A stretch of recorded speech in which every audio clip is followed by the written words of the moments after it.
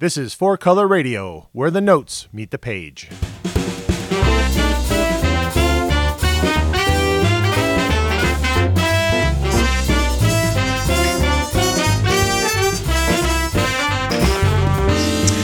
Good evening, everybody. Once again, how you doing? My name is Jay. I am your host for this show called Four Color Radio, which is broadcasting to you through the Sound Sugar Radio Network online. And I myself am in the broadcast studio here at Origin Roads in beautiful Sherwood Park.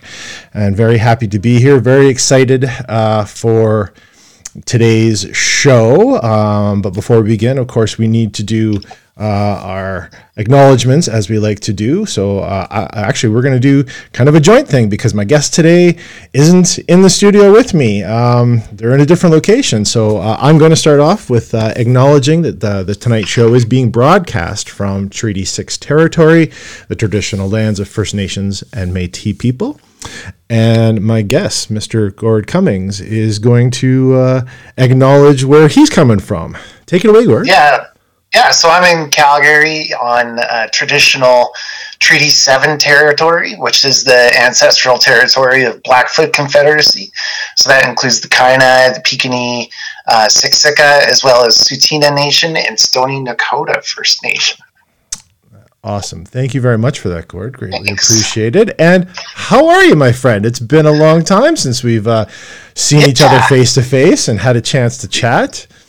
Yeah, it's a huge honor to be invited onto your show, man. Thank you so much. Well, you actually kind of, in a manner of speaking, you kind of invited yourself. In a way, because you were, I did a post months and months ago as the show was in the early stages that you caught, and you dropped out the name of the movie soundtrack that you thought would be a great idea. And I'm like, is that even based on a comic? And you're like, absolutely. And as soon as you showed me the cover of the book, I was like, man, I had copies of that book in my old store, Happy Harbor, for like forever. And it was like, it cycled very, very slowly. It wasn't overly popular or crazy well known. But yeah, for sure. Like it was tonight's soundtrack that we're going to be talking about is based off a movie called The Fountain, which is based off of a comic of the same name that was published by DC Vertigo in 2006, which is based off of the movie, which I think we're going to... It's got a super weird life cycle. It's got a little life cycle, but we're going to talk about that a little bit later on. Sure. But tonight's focus with the music primarily comes from one musician. He was responsible for pretty much the soundtrack for the film.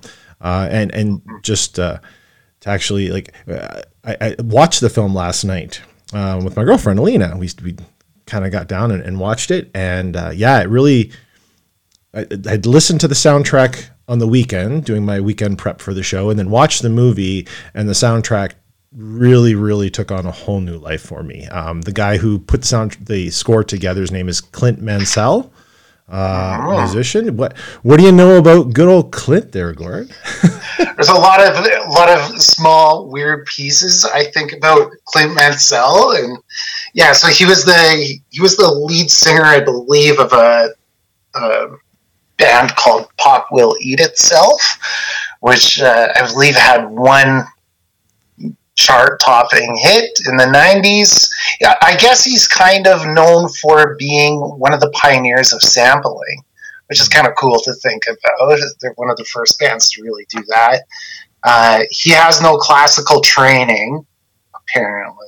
That's crazy. That's after listening to this music, it was like to say you have no classical training that's a little mind-blowing. Yeah, he does a pretty bang-up job.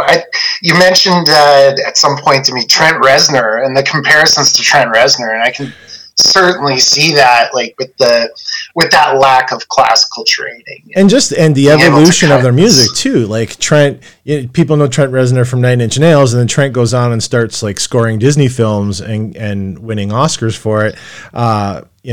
Clint coming out of Pop Will Eat Itself, which by its name is going to tell you that the music is much different than what we're going to hear this evening.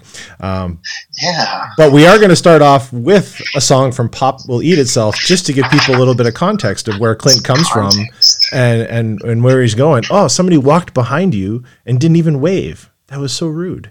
Oh, that's probably my kid. Kids today, am I right? Kids today. Oh, God, all over the lawn.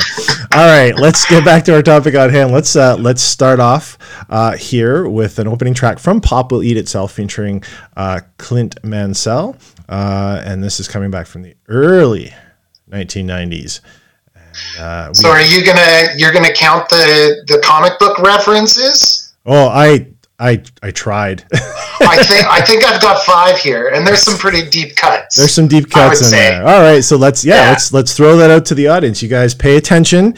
If you can pick up on all the little nerdisms going on this track called "Can You Dig It?"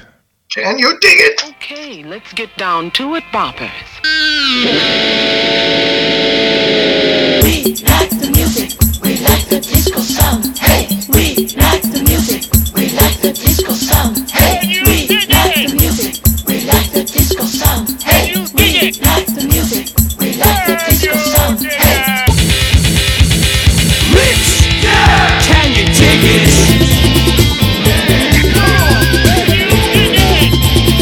Rich, yeah, can you dig it?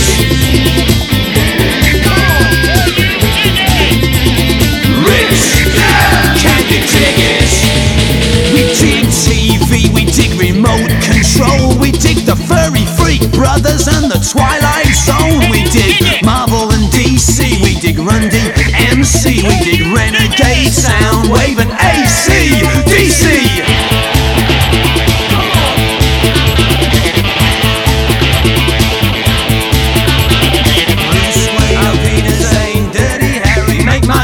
Terminator, hit the north. Alan Moore knows the score. Rich, yeah, can you dig it?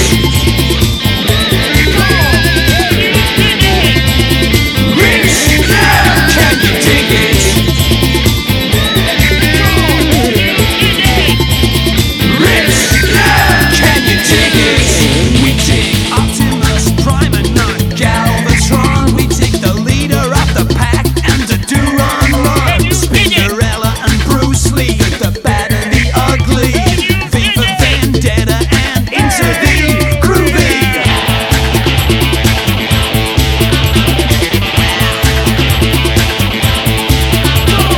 Bruce with Alvita saying Dirty Harry, make my day. Terminator, hit the north. Alan Moore knows the score. Rich, yeah, can you dig it?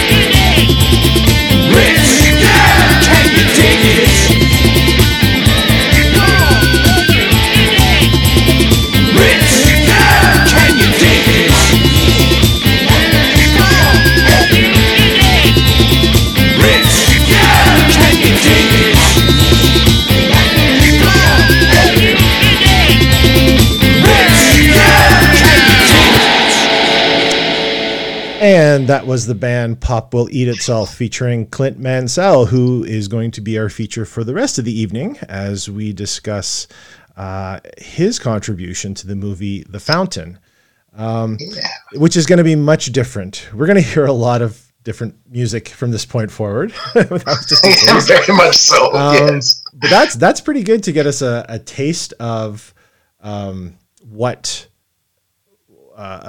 like how nerdy things are. Like we're talking comics, and that song's got a lot of comic references. We've got, he name drops Alan Moore because Alan Moore knows where it's at. He can dig it. They talk. There's if you watch the video, the band is playing in front of TVs, and a lot of the scenes on the TVs are pages from the Watchmen comic. They just name drop Marvel, DC, Batman. Yeah. Yeah. Furry Freak Brothers, even. Yeah, that's Some right. Rubber Crumb. Yeah, right out of the gate. Sweet. Yeah, totally. So yeah, it establishes him as I think he's got some nerd credibility, some geek cred, right? And very much so. Yeah. I think it comes out in this album that we're looking at. That he just loves this music. Like, he clearly is invested in this, right? And again, coming back to the fact that he has no classical training, what we're about to hear, and for our listeners who maybe have kind of gotten a little bit used to the fact that, especially the last several episodes, we go pretty, it's going pretty hard, pretty heavy. There's been a lot of big stuff, and it's been a while since we've done a score. So we're going to let everyone know, like, this is going to be a bit different. This is going to be a bit more, but it builds and it gets there. Like, Clint really kind of covers a lot of ground, but there's a lot of ground to cover just based on the movie as well, right? Yeah, absolutely. It's a very dynamic movie. Yeah, it's got a lot going on. Yeah. So where do you think, I mean, obviously for most composers, they're probably going to watch the film. I mean, it's got to go beyond just reading the script to get that inspired to create a score. Sure. What do you think the process was that was going on for Clint and how he came about it? Cause it's really, really, really intense. I find the whole score pretty intense. Well, I think there's a good possibility too that he would have used at least some of the art from the comic to inspire him in this, right? Like, it fully existed by the time that he would have been putting this together. So yeah, absolutely. Yeah, maybe he drew from that as well. Like, I think Kent Williams' art on its own is dramatic enough, right? And he can pull a lot from that too. Yeah, and Williams is kind of has a bit of a reputation in the industry. He was an early kind of one of the earlier Vertigo artists who had kind of established the more painted style and was setting different tones and moods within Vertigo comics that were changing the landscape of comics overall for so many people. Totally, yeah, giving way to guys like. Yeah, John Bolton, like when you mention Vertigo, I think John Bolton, but certainly goes back to that Kent Williams and those kind of 90s covers to some of the Vertigo stuff, right? Yeah. Really early Vertigo.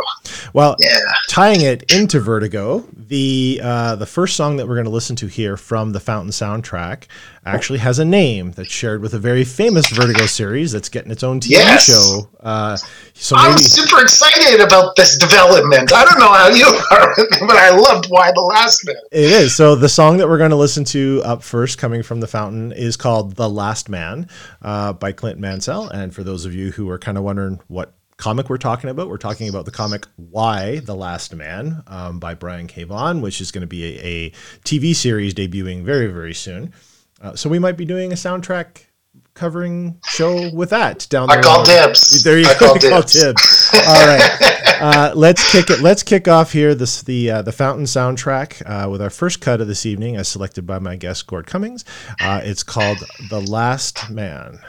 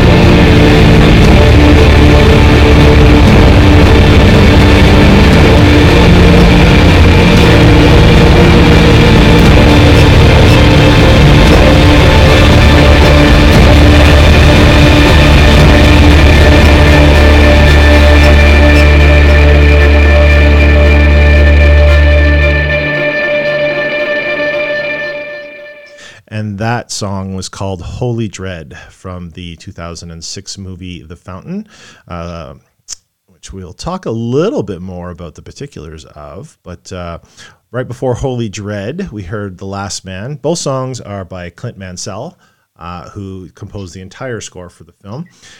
Two very different songs, clearly. Absolutely. Yeah. Last Man is a bit simpler, like as far as like the instrumentation goes, as far as the number of instruments. We get into Holy Dread and literally just add some bass. Yeah, a lot of the same melodies, but building on each other. And yeah, Last Man gives you this idea of the somber tone of the whole soundtrack and introduces you to that. But then Holy Dread shows you that, hey, there's actually something a little more violent here, a little more to unravel, I think, than what Last Man would leave you with, right? So I think those two are in good contrast to one another, even though Holy Dread builds on, Last Man quite a bit. Yeah, and it really has to play into the movie because the movie's a little bit on the complex side. I mean, from a storyline, Sure. It's covering 3 very different time periods. There's the 500 plus years in the past with the conquistadors. There's the modern day, and then there's the kind of future, but we don't really know how far in the future. It could be like 30 minutes after the last present day scene. It could be thousands of years. We don't know. But that change in tone and style from Last Man to Holy Dread, like you said, keeping the kind of the musical theme going, but just playing with some instruments in there and just changing the complexity is really a huge nod to the movie itself. Because the lead characters play kind of themselves in each time period, right? Yeah, and it totally works. But I guess, the first time I saw it, I found it a little bit confusing. But yeah, after a couple of views, you really get into what he's trying to lay down, or at least what he's trying to lead you towards, so that you can draw your own conclusions, which to me is just fantastic fiction. Just well written fiction that leaves you kind of guessing, like, what is he trying to say here?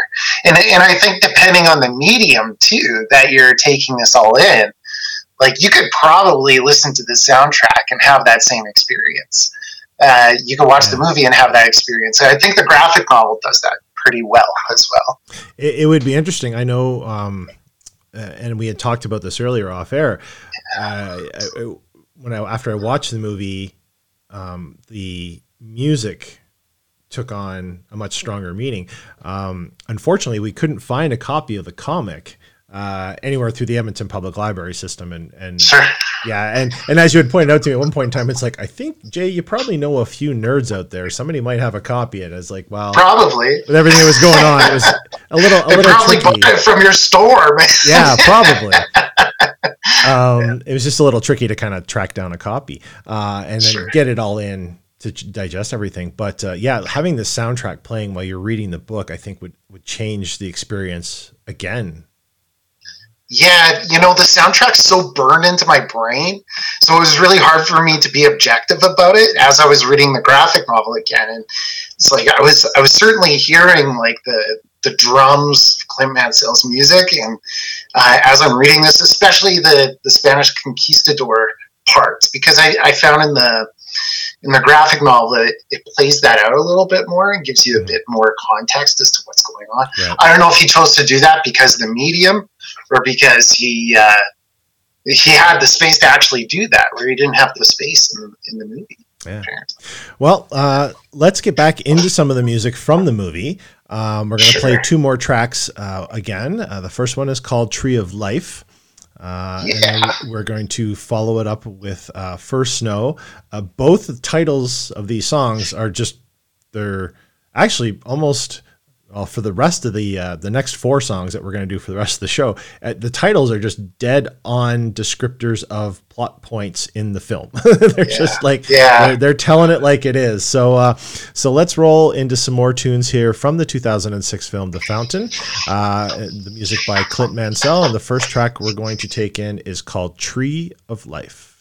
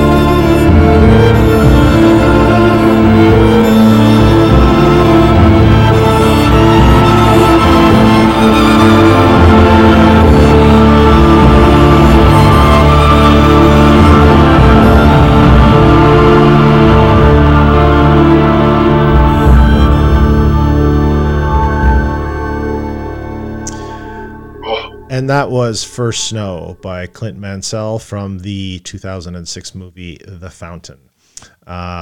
First Snow, and before that, Tree of Life, titles for the songs that are key important pieces of the film, and really kind of the tree we were talking that I thought the Tree of Life, from try not to do any spoilers or anything, but the Tree of Life is the Tree of Life in the movie, and to me the Tree of Life was always it was more of a somber, softer icon in the film, but the music that Clint chose follows right off of Holy Dread, and it continues and maintains that intensity.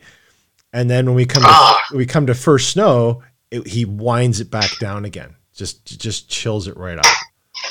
Yeah, and see, that's why I like this. We're interpreting things a little bit differently, and like he's got this Tree of Life that's kind of saddled to as he's floating through the galaxy. And I was saying off mic about these two songs and how they kind of play off these two sides of Galactus almost. And I kind of see the Tree of Life as very similar to Galactus, where it's ancient, endless, pure, very pure, doesn't really care about what is going on around it. It's absolutely beautiful and stunning, and it's very violent as you get from Tree of Life. And then First Snow is kind of like Galactus the Life Bringer, where it's like, we recognize that there is this constant in the universe of this Tree of Life. It doesn't care about us, but we can still find some semblance of beauty or some semblance of love. Love can exist within the Tree of Life. That's what I'm collecting from it. Well, no, and that I can see that too, because the big thing with the comic book character Galactus is that Galactus just is. And I mean, it sucks that Galactus eats planets, but that's just what he does. That's what he does. So the Tree of Life is doing what the Tree of Life does. And it is very violent and unpleasant. But at the same time, when people are trying to connect with the Tree of Life, the tree itself is so sensitive, and for most of the movie it's dying. So I kind of felt bad for it. It's just kind of odd, but at the same time, it's a very kind of, it's there and it exists, but because it exists, its existence is violent. So would it be fair to say that you found the Tree of Life to be much more of a sympathetic character than Hugh Jackman's portrayal? Oh, absolutely, 100%. I am this inanimate object. I am more in Camp Tree of Life than I am Camp Tommy, which is the name of Hugh Jackman's character in the movie. Totally. I did have trouble really connecting with that character. The movie is super interesting, and it's told in a cool way, and it's a great concept. But Hugh Jackman's character, one of the big things is that Hugh Jackman, like, I'm a guy, if I see someone crying, I will tear up. If I see people having a hard time, I will feel bad and I will tear up. And Hugh Jackman spends most of this movie in personal pain and crying, and I did not shed a single tear through this entire film. What about Rachel Weisz's character? I don't know. You gotta feel bad for her. I didn't feel bad because she didn't feel bad for herself. She was at peace with it. She was just like, this is what's happening, man. Like, and she keeps telling Tommy, it's like, you know what? I've accepted it. You should accept it. And he's just like, no, I'm going to punch things and I'm going to be angry and I'm going to like do things to monkeys. Wow. And I was like, oh dude, you need to You are messing with my perception of this movie. I love it. So is Rachel Weisz's character getting fridged for the benefit? If you look at that movie, there's really only essentially 3 female characters in it. One of them is there just to die. One of them is there just to say like, hey, stop, go spend time with the person who's dying.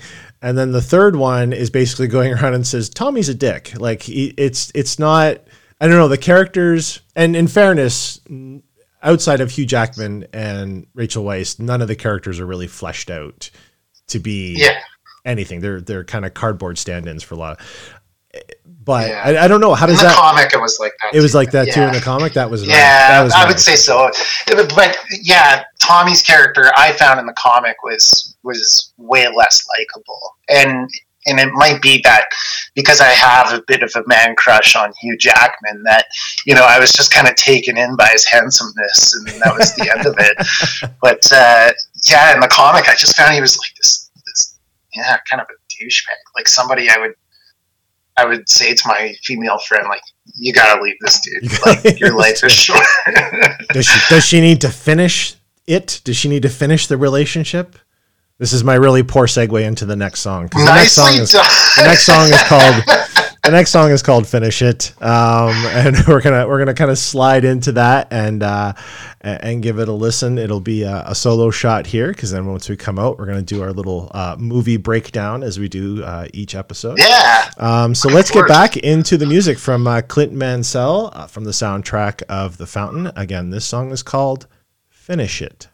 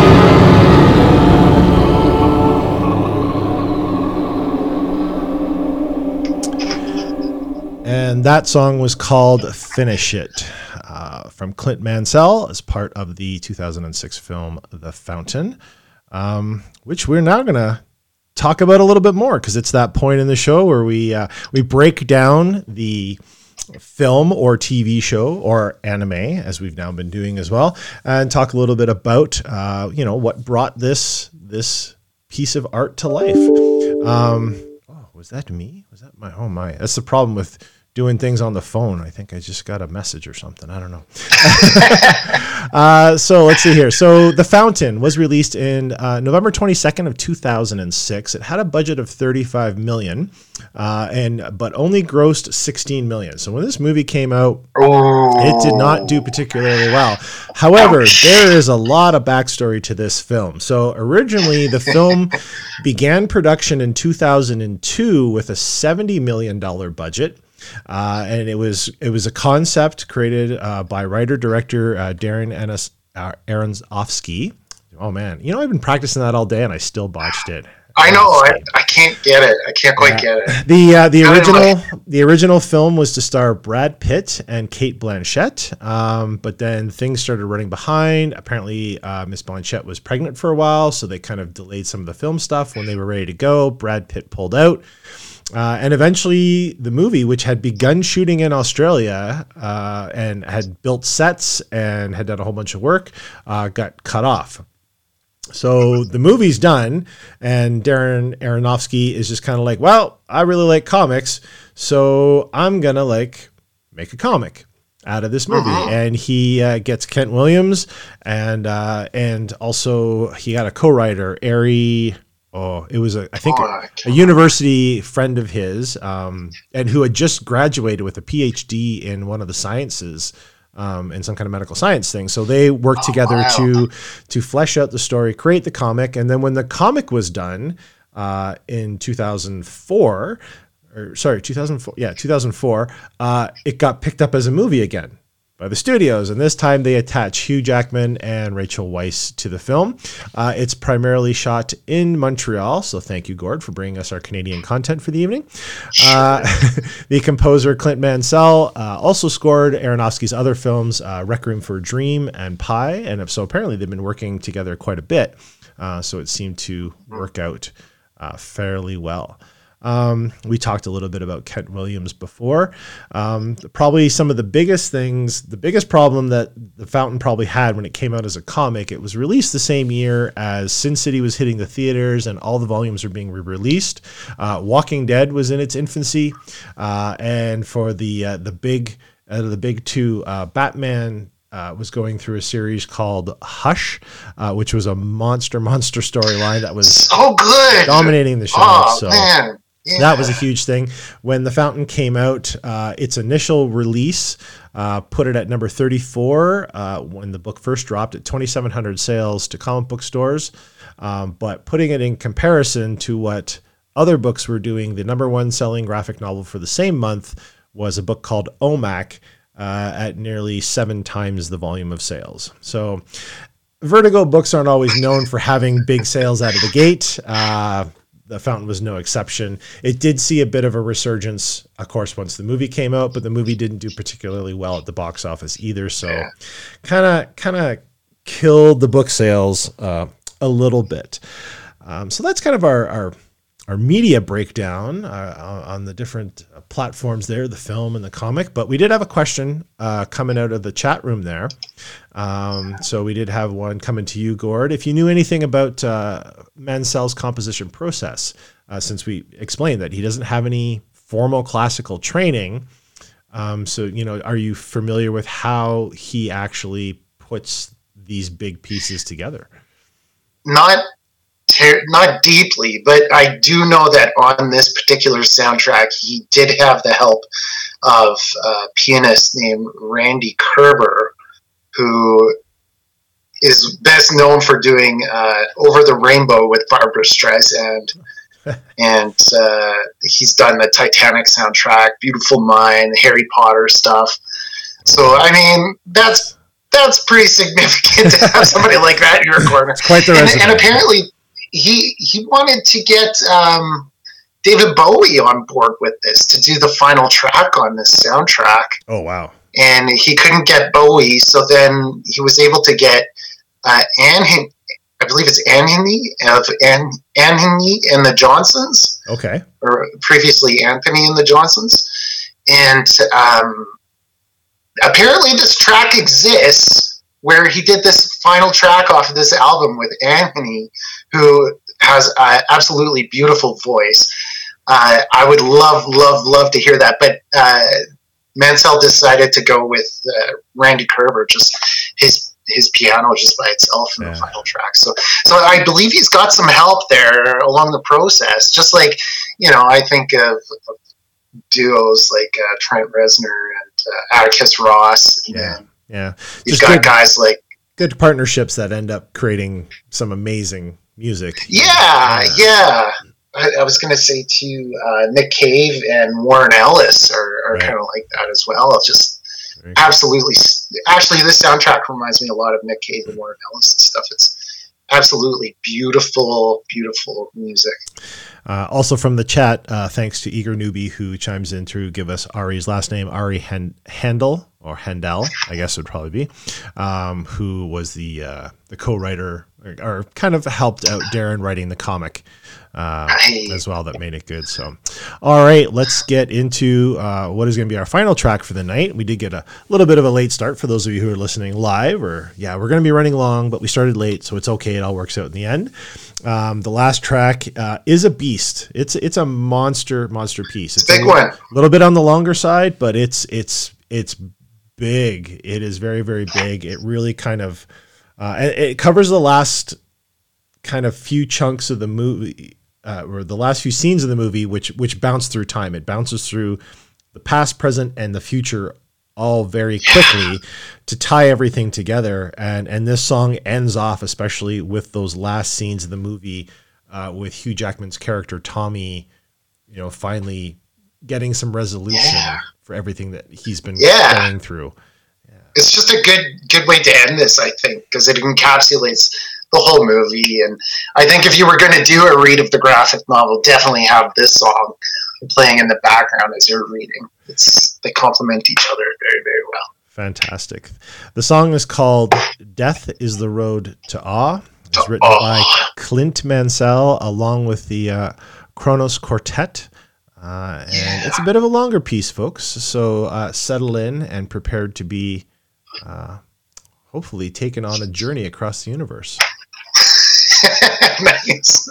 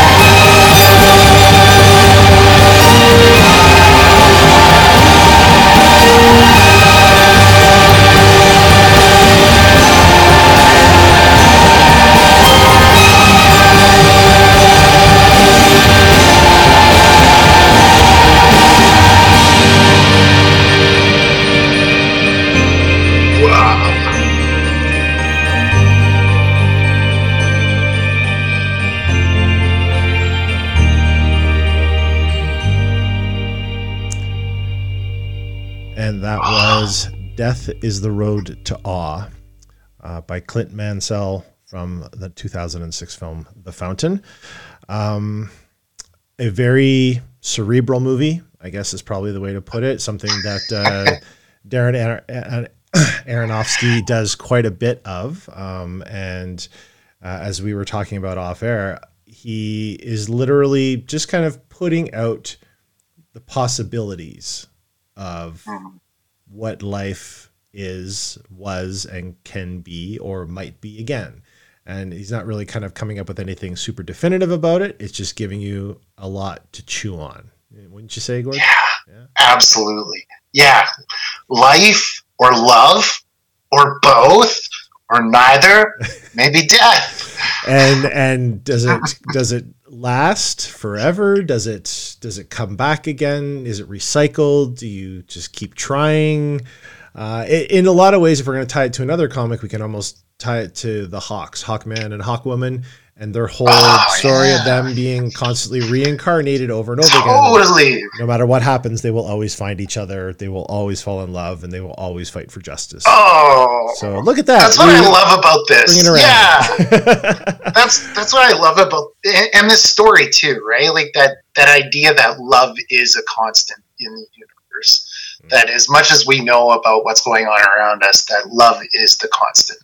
My wife's got this tattoo on her forearm, and it's sign language. It's love wins, and this is that. To me, this is that. Anyways, that's what I take away from The Fountain is that, love is a constant. Love is the thing that wins in the end. And a lot of what we think is love is not necessarily love. It's more this kind of calm contentment. Mm-hmm. And again, I'm probably reading way too much into it. Probably making it way more personal. That's all right. That's what you're supposed to do. It never intends to be. You're supposed to view a piece of art, and then what you interpret it. Art is subjective. Make it your own as you see fit. Again, that's another chime. I must be a signal. My guest this evening, Gord Cummings. Thank you so much, Gord, for introducing me to the film, for introducing me to the music. For those listening out there, check out the comic if you can track down a copy. And I hope you enjoyed the music that we brought forth for you tonight.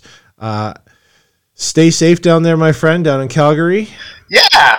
We'll see you in person soon, I'm sure. Absolutely. I look forward to it. My name, again, is Jay Bardella. I'm your host of Four Color Radio. Next week, my guest will be stand-up comic, stand-up human being. He's a baller and an artist. His name is Andy Cookson. He's bringing to us the opportunity to just chew on a whole bunch of awesome songs. We're going back to 1995. We'll be playing Saturday Morning, Cartoon's Greatest Hits, which is covering... I'm looking forward to that. Oh, it's going to be so much fun. I love this. We've got it on vinyl, so we're going to be spinning some vinyl for you folks next week. It's going to be an awesome show. As always, folks, thank you very much for tuning in. Our intro is done by Phil Scott, and our closing out music that I'm about to punch up here is by Mr. Adrian Ellis. Have yourself a wonderful week, and we will talk to you soon.